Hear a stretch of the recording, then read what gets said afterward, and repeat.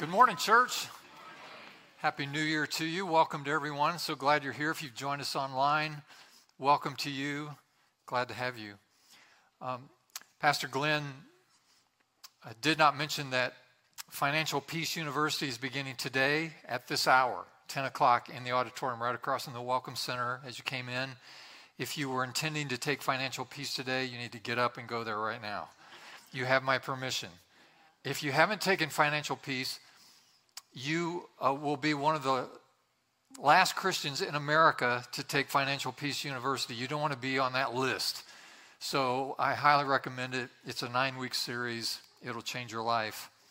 Today I want to talk a little bit about money management and the power of change. The power of change. And it was interesting this morning. You know, the weather's a little tough out there, and at 8:30 this morning, it was pretty dreary. And I came in, and one of our parishioners said that they had just gotten off the phone with their son, who was in tears because he wanted to come to church at 8:30, and she wasn't able to rouse him enough to get him going in time for him to come. So he was very upset. He was in tears. They didn't get to come to church at 8:30, and she said, well, how do you feel about that? And I said, well, I'm in tears because I did have to come to church at 8:30. So we have something in common there, just a little different motive. So glad you showed up at 10. That's good. Feeling better about that. If you have a Bible, I'm going to read from 2 Corinthians chapter 9, verses 6 through 11. This is the Apostle Paul now writing to the church in Corinth. And he's talking about being a generous person. Our custom is to stand to hear God's word as you're able. Thank you for doing that. Here's verse 6. Remember this, whoever sows sparingly will also reap sparingly. And whoever sows generously will also reap generously. Each of you should give what you have decided in your heart to give, not reluctantly or under compulsion, for God loves a cheerful giver. And God is able to bless you abundantly so that in all things, at all times, having all that you need, you will abound in every good work. As it is written, they have freely scattered their gifts to the poor, their righteousness endures forever. Now, he who supplies seed to the sower, bread for food, will also supply and increase your store of seed and will enlarge the harvest of your righteousness. You will be enriched in every way so that you can be generous on every occasion. And through us, your generosity will result in thanksgiving to God. May God encourage and inspire us through his word today. You may be seated. Thanks so much. 20% of Americans say they have no savings. 20%, no savings at all. Approximately 50% of Americans earning, listen to this, 50% of Americans earning over $100,000 per year say they live paycheck to paycheck, hand to mouth. They have no savings. The average savings rate in the U.S. right now is 4.6%. So if you save your disposable income at a higher rate than 4.6%, you're above average. 30% of Americans do not have enough saved to live on 3 months. If there was an emergency of some sort, you couldn't make it for 3 months. I checked 2 or 3 different sources on this one, and it ranged from 33% to 50%. So somewhere in that range, 33 to 50% of Americans have nothing saved for retirement. Nothing at all. These are folks, I assume, who expect to live on Social Security, and that alone, in retirement. 60% of Americans do not have a written budget. 64% of Americans live paycheck to paycheck, at least intermittently. 46% of them say they do so all the time. These are rather startling numbers. I suspect that these numbers do not apply to very many people within the sound of my voice today. So what I have to say today is going to be really reassuring and affirming to most of you. But for some, these numbers could be helpful to give context for some of the change that may be necessary in your own life, because there is power in the right kind of changes. 2,500 scriptures have to do with possessions, money, and the management, stewardship of those assets. Perhaps the greatest challenge for Christians, or indeed for anyone, is to develop the right relationship with money. Are you listening? The right relationship with money. To have the right attitude about money, to understand the proper role that money plays in your life. Now, as Beth and I get closer to retirement, which is going to happen this year, we've become more and more reflective. And thinking about this subject, of course, is cause for reflection. And I just want to share with you openly about some attitudes that I have about money. I hope it's helpful. There are only really two times or two different circumstances that cause me personally to think about money. Now, I know that I'm not normal. And when I say that, that's usually a negative connotation. And that applies here. I know I'm not a normal person in a lot of ways, but I think this may be a helpful perspective for you to at least consider.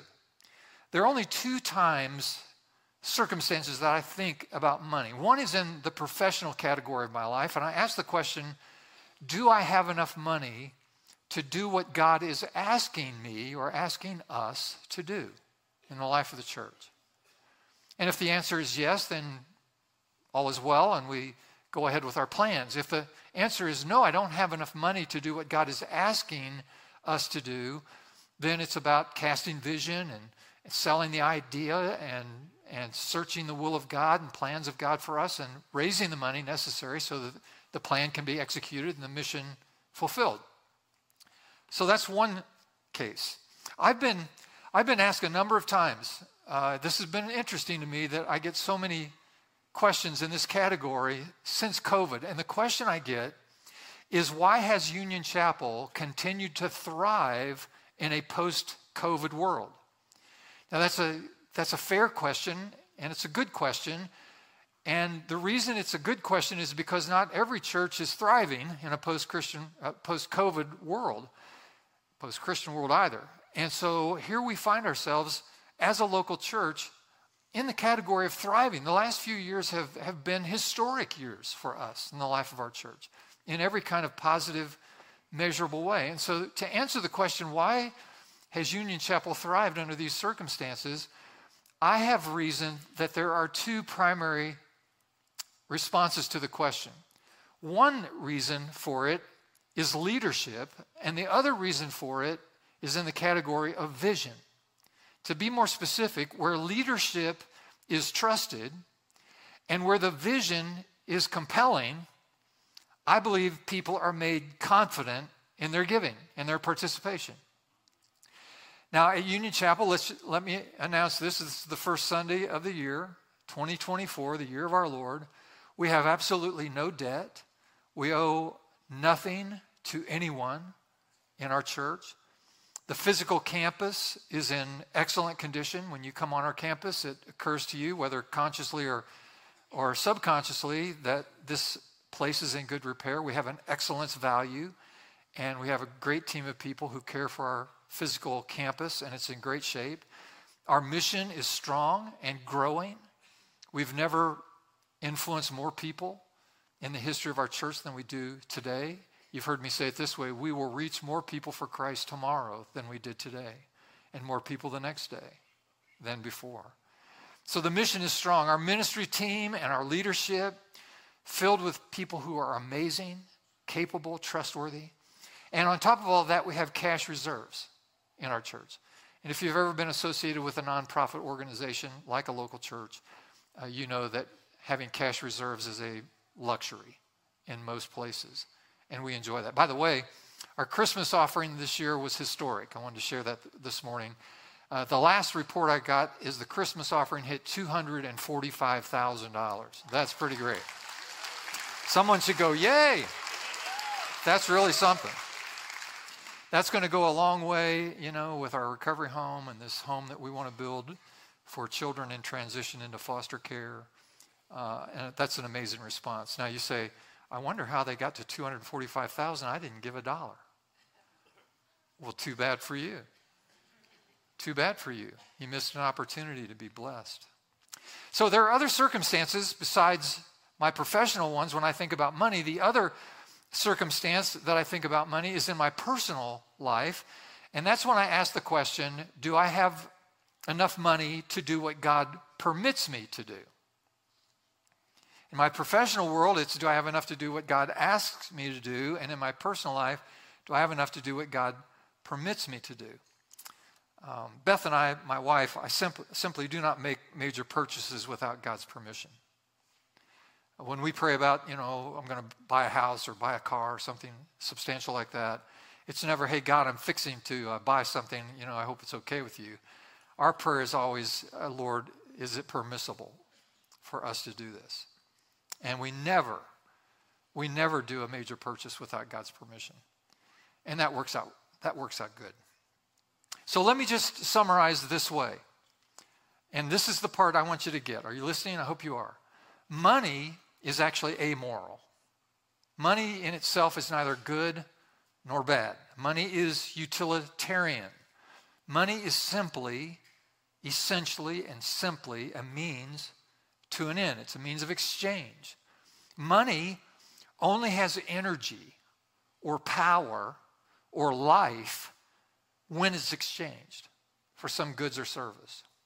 Depending on how and why money is used will determine its influence, either for good or for bad.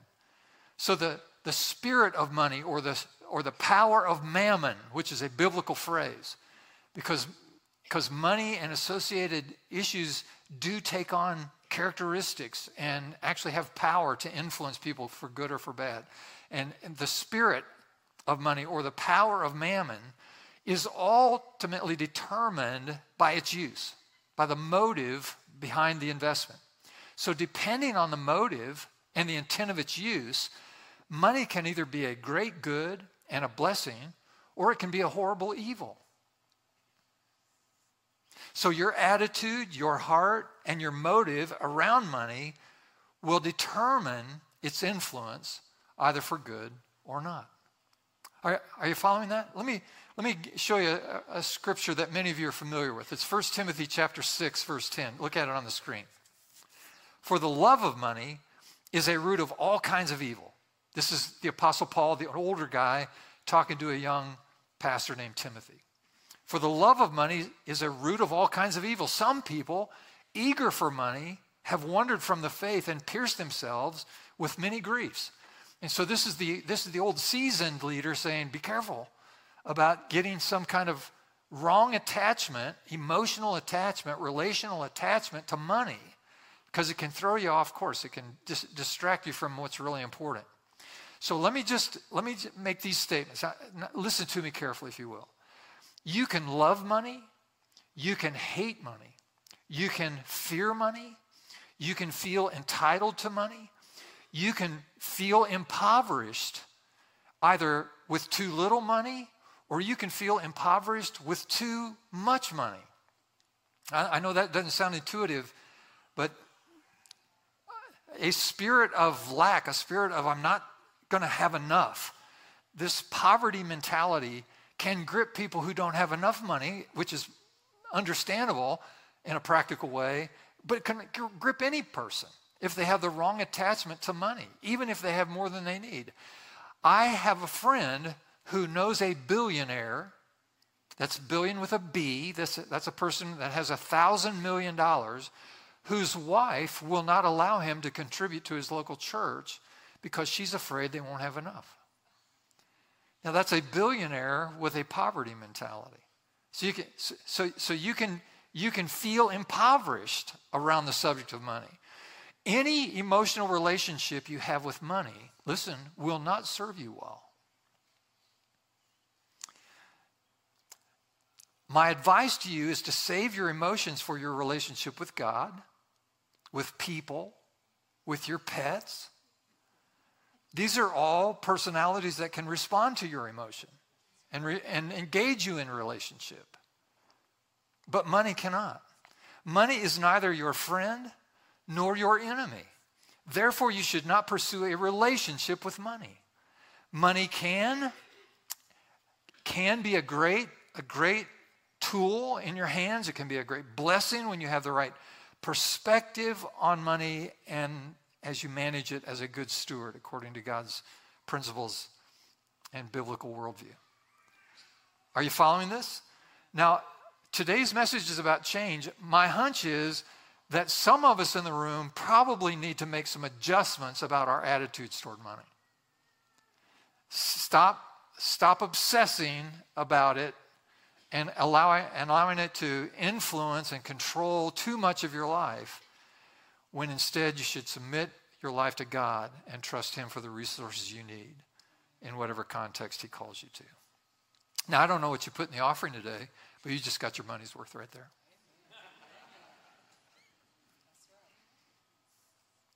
He who has an ear, let him hear. Hear the wisdom of God.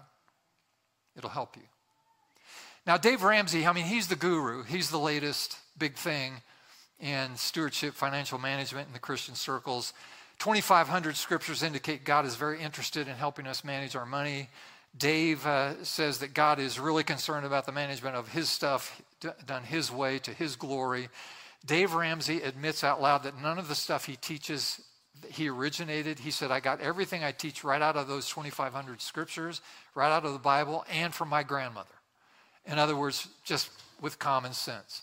Let me rehearse with you this morning the 5 things. If you sit down today and got on YouTube and said, Dave Ramsey talking about money management, you would hear him do these 5 things. You could get up right now and go into the auditorium where the financial piece is going on, and you hear these same 5 things.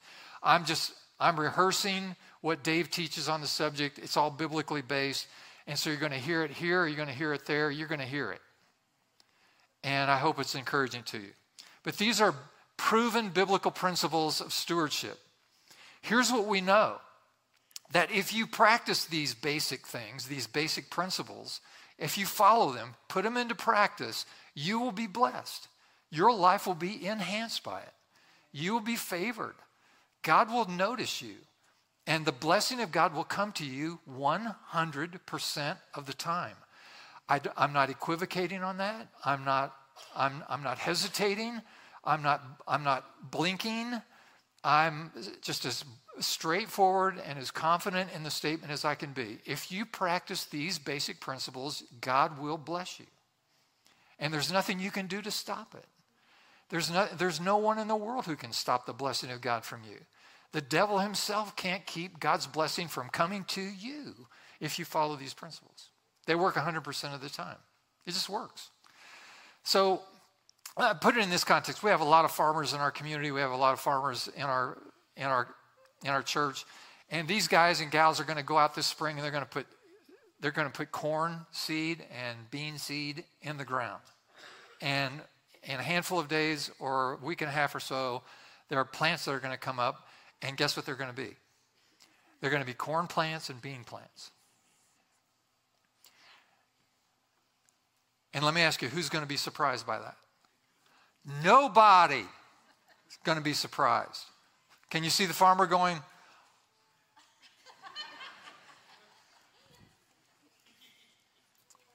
there's a corn stalk. Nobody's shocked. Nobody's surprised. They put the seed in the ground. They got exactly what they planted. Now keep that thought. Here's the first thing. Live on a written budget. Live on a written budget. 60% of Americans don't have a written budget. That's 64% of Americans living paycheck to paycheck. Look at Luke chapter 14. Suppose one of you wants to build a tower. This is Jesus. Won't you first sit down and estimate the cost to see if you have enough money to complete it? For if you lay the foundation and are not able to finish it, everyone who sees it will ridicule you, saying, this person began to build, wasn't able to finish.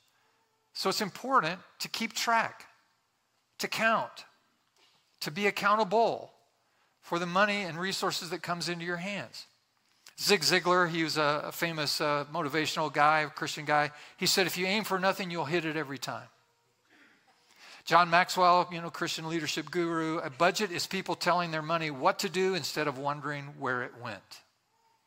Here's Peter Drucker. He's a social scientist, business spokesperson. He said, you can't improve what you don't measure. You can't improve what you don't measure. All that to say that winning, succeeding, is an intentional act. It's not an accident. It's not a coincidence. No one accidentally grows a bumper crop. So here's the whole idea. plant something and then control what you can control. Write it down, stay on top of the details. Now, here's something that I've learned in life and in ministry. All things being equal. Now, hear that qualifier. All things being equal, the difference between good and great, the difference between average and exceptional, the difference between okay and excellent, the difference between good and great is an attention to details. All things being equal, the person who attends to the details will always outpace the person who doesn't take care of the details. Such an important principle. So a budget is attending to the details. It matters. If you refuse to budget, then you're settling for average. And God doesn't want anyone to settle for average. So live on a written budget. Here's number 2. Avoid debt. Now this is a big deal. This is a drum that Dave Ramsey beats pretty hard. He uses Proverbs 22:7. The rich rule over the poor, the borrower is slave to the lender.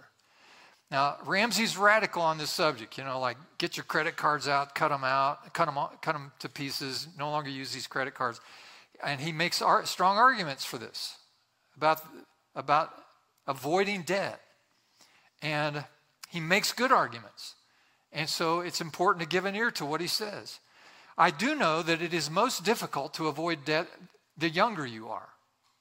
When early on in your life and in your family, a new beginning, if you have a spouse, you're trying to get a family established and so forth, there are basic needs that you have. You need shelter, you need transportation, so forth, and it's difficult to avoid finding some debt.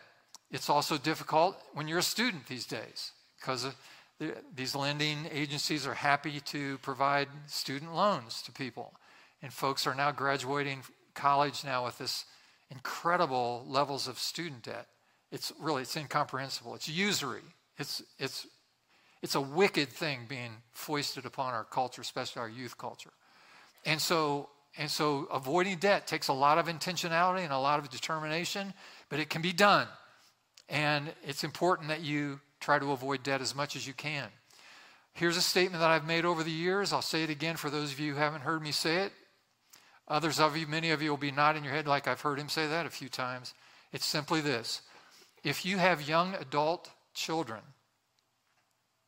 if you're old enough to have young adult children, let me remind you that your young adult children have a God-given right to their own poverty. The room always gets quiet. People look at me with that sour expression. Your young adult children have a God-given right to their own poverty, and by that I mean stop enabling your young adult children. Now, I understand there's crisis, and there are moments when they need the help. They're in crisis. It's a moment where they need help, and I get that. So I'm not totally insensitive to circumstances that are dramatic like that. I'm simply saying, as a general rule of thumb, let your young adult children figure it out. Everyone figures it out. And all you're doing is delaying the development of that muscle that they need called delayed gratification. They need to wait. There's nothing wrong with waiting because they will build up the right kind of character endurance necessary to make it over the long haul. So let them suffer. They'll figure it out. Okay, I can see that that's very painful for you. So let me just move on. Dave recommends a debt snowball. This is a simple principle. It works really well. If you have credit card debt, car loan debt, student debt, those kinds of commercial debt, consumer debt, take the smallest balance that you have, regardless of the interest rate and so forth. But take your smallest balance just to get some momentum and have some victory. Take the smallest balance credit card or whatever it is and pay that down first. The debt snowball. So you start building momentum, then take the next largest, and etc. until you find yourself maybe free of all consumer debt until you get to your mortgage, that sort of thing. And so that's the recommended thing. The reminder is that your greatest wealth builder is your income. And when you don't have to pay someone else, all that income flows to you. And it's a real eye-opener when you're completely free of debt and all of your income stays with you rather than going out to other people. Now, let me just say, this may be an opportunity for some of you to change. And there's great power and freedom found in change. Change that matters, change that follows the principles of God and provokes the blessing of God. So think about that. Here's the third of these 5 principles, and it's simply foster high-quality relationships. This one is a little bit of a surprise to lots of folks when they hear it, but it's very powerful. Look on the screen at 1 Corinthians 15. Do not be misled. Bad company corrupts good character. And just the inverse of that is also true. Good company enhances Christian character in your life.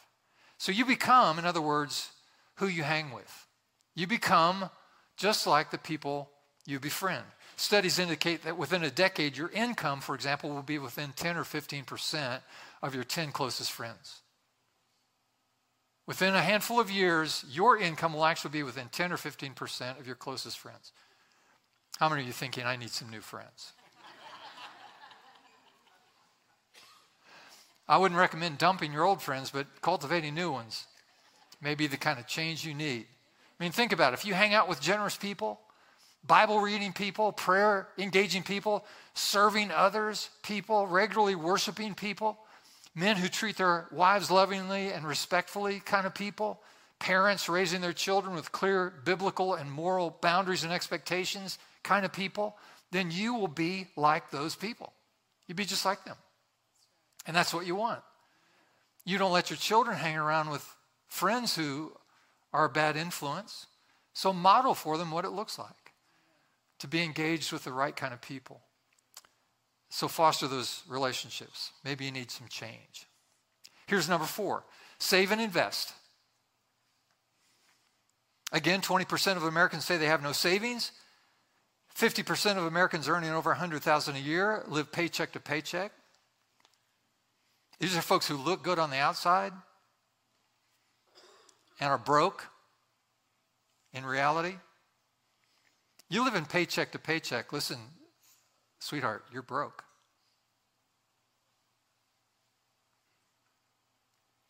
The average savings rate is 4.6%. 30% of Americans don't have enough savings to maintain their life for even 3 months. And then that 33 to 50% of Americans have nothing saved for retirement. That's pretty sobering, pretty scary. But if you don't have any payments, then you have extra money. And that's the good news. Look at Proverbs 21:20. The wise store up choice food and olive oil, but fools gulp theirs down. In other words, they devour all they have. So if you spend everything you make, biblically speaking, these aren't my words, this is King Solomon. If you spend everything you make, you're a fool. So you don't want to be that. You want to make changes. If you spend everything you make, you're not acting wisely. Ramsey teaches an emergency fund of 3 to 6 months for a rainy day, an accident, an illness, pandemic. Life happens, right? And so this is a wise thing. Now, we've mentioned Financial Peace University, which is the reference that we make and encourage people to engage. And the reason this is so important is because in the matter of money, the less experience you have handling money, dealing with money, maybe your family of origin didn't have a strong culture around the subject, and you find yourself in some deficit. I mean, you go, this whole question of money, especially now, here's the pastor saying, save and invest. I don't know how to do that. I don't know the first thing about that. And it's overwhelming. It just seems so complicated and so difficult. And so I don't know where to start. I don't know how to begin this whole thing. Well, the genius of Financial Peace University is that it takes you step by step. And Ramsey actually calls these steps baby steps. I mean, here's the first baby step. You know, set aside $1,000, save $1,000 as an emergency fund. It's the first baby step. Well, the reason he calls them baby steps is because average folks like you and me can figure this out. We can actually do it. And that's all we need, isn't it? We need to understand how to do it, and we need the encouragement to do it, and that's what the class provides. And so I encourage you to get into the class and start. So I don't know where to start. It'll tell you where to start. And there's a second baby step and a third baby step. And if you listen to Ramsey, on his podcast or whatever, people call in and they say, I'm on baby step 3. And everyone goes, yay, baby step 3, way to go. And it makes it easy, makes it understandable, and you learn as you go. So anyone and everyone can do this. And God wants you to understand it so that you can take the steps necessary. I love the Ramsey comment that if you live like no one else in the days like today, someday you can give like no one else in the days in the future. And it's a great promise and a great challenge. So you can do it. Save and invest. You can figure this out.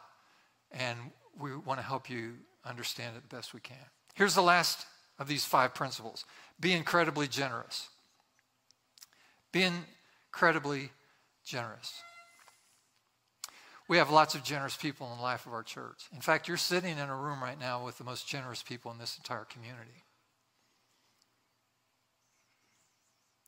One of the reasons that there's such a beautiful spirit in the life of our church is because there are so many of us who live with open hearts and open hands. And we've learned the benefits of giving and being generous and the benefits and blessings that follow that without exception. What is going on around here? I met a new friend about 3 or 4 weeks ago. They were in our service one morning. I was talking to them between services in the lobby. And this person said to me, this church is special. And I said, yes, I know. I wondered if he knew why. And then he said this, and I quote, you actually do things to make a difference in the community and the world. He said that out loud. He said, I go to a small church on the other side of town. All we do is talk about things we should do to make a difference. But your church actually does things to make a difference. And that's about being generous, isn't it? Because we do. We build recovery homes. We're going to build a house this year, emergency housing for kids moving into foster care. We're going to do that because we have the means and the intent to do it. We fund church planting in remote places of the earth. You knew that, didn't we? We're in communities that need a life-giving church, or in prisons where men and women are finding a meaning for life and hope for the future. That's stuff we do every day, all day, every day. We do that all the time. This is who we are. And we do it because people like you are generous, and you've learned the blessing of God flows. A year ago, I spent this whole month talking about how to live under an open heaven, and it's fun for me to go around and listen to you talk, not only to me, but to one another, and talk about what it means to live under an open heaven. You actually use the phrase now. We live under an open heaven. Our life, we live under an open heaven.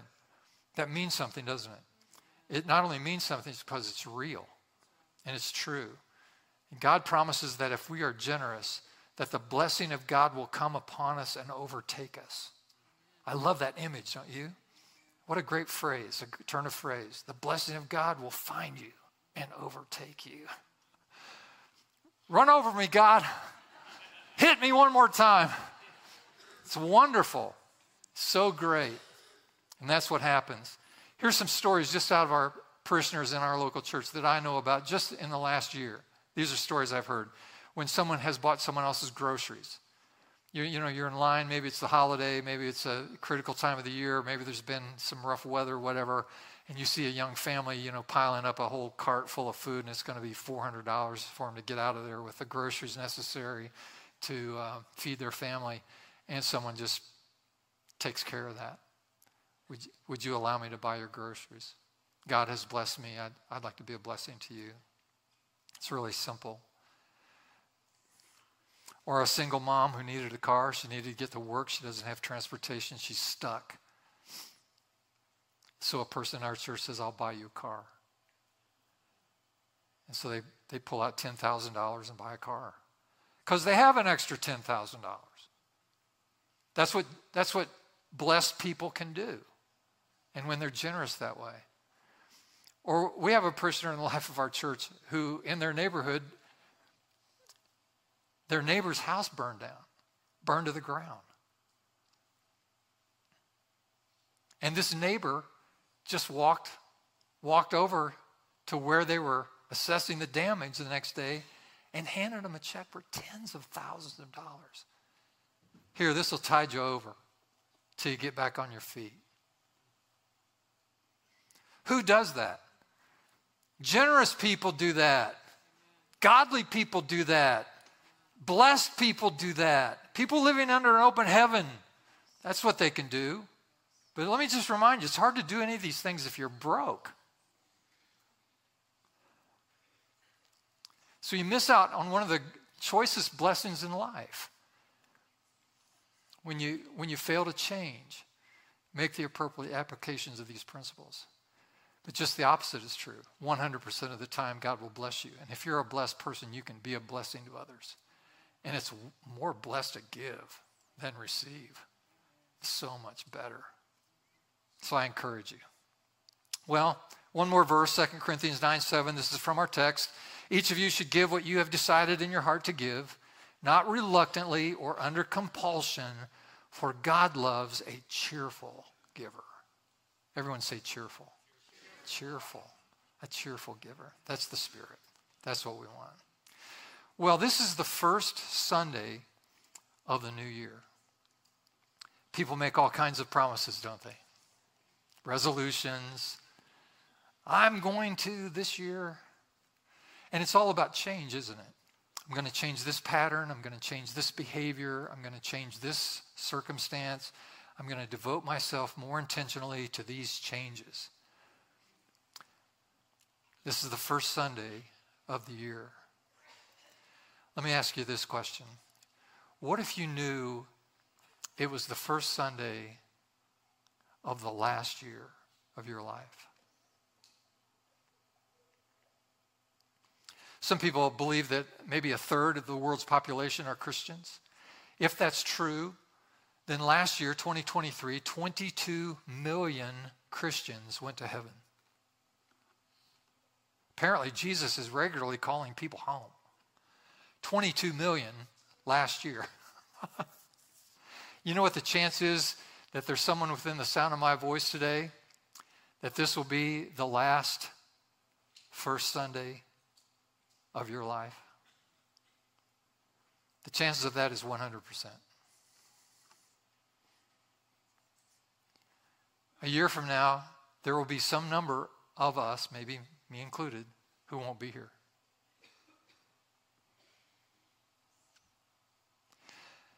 Let me ask you, do you need to make any changes? If that's true for you. There's a lot of power in making the right changes. And if you're not prepared for your own death, which is certain, and maybe this year, then you need to make a change. The Bible uses a word for change. It's called repent. It just means change your mind, change your direction. You're going one direction, you need to turn, go the other direction. Maybe you're a person who's been searching for God, but you just haven't taken that next step. This is your day for that. Maybe you're a person who's been running from God as fast as you can. You've got a story. You've taken offense. You believe God has somehow hurt you, and you don't care to know him. Could I just appeal to you? The actual truth is, God loves you. And he's never stopped thinking about you and reaches for you right now to say, come on home. You're welcome. You don't know what I've said. You don't know what I've done. You don't understand. He's the Father who loves you unconditionally. The Bible says that even while we were yet sinners, Jesus died for us.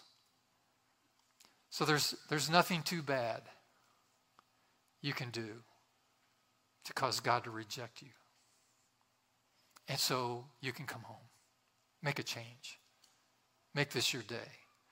Make this the first Sunday of the rest of your life that connects you well with Jesus, so you can experience the blessings of being part of his family. Would you pause with me and pray? Lord, we thank you for these wonderful truths that lamp our feet and light our way. You go before us, you prepare a way, and thank you, God, that we can follow you in the way and find your peace, your hope, your blessing. So thank you. And now, friends, let me just pray for you and ask you to join me in prayer to take these next steps of change that will help you to be ready to meet God whenever that might be. So would you pray out loud after me? Would you do it just right after me out loud? You ready? Dear gracious God, I'm a sinner. I've made mistakes. I've fallen short. But I believe that Jesus Christ gave his life for my sins. Lord Jesus, forgive me of all my mistakes. Come into my life. I want to know you. I want to live for you. I want to have your peace and the hope you provide. I want to change. So I give my life to you. Now give me the strength to live for you all the days of my life. Thank you for all you've done. You now have my life. I give it to you. In Jesus' name, amen. Wonderful.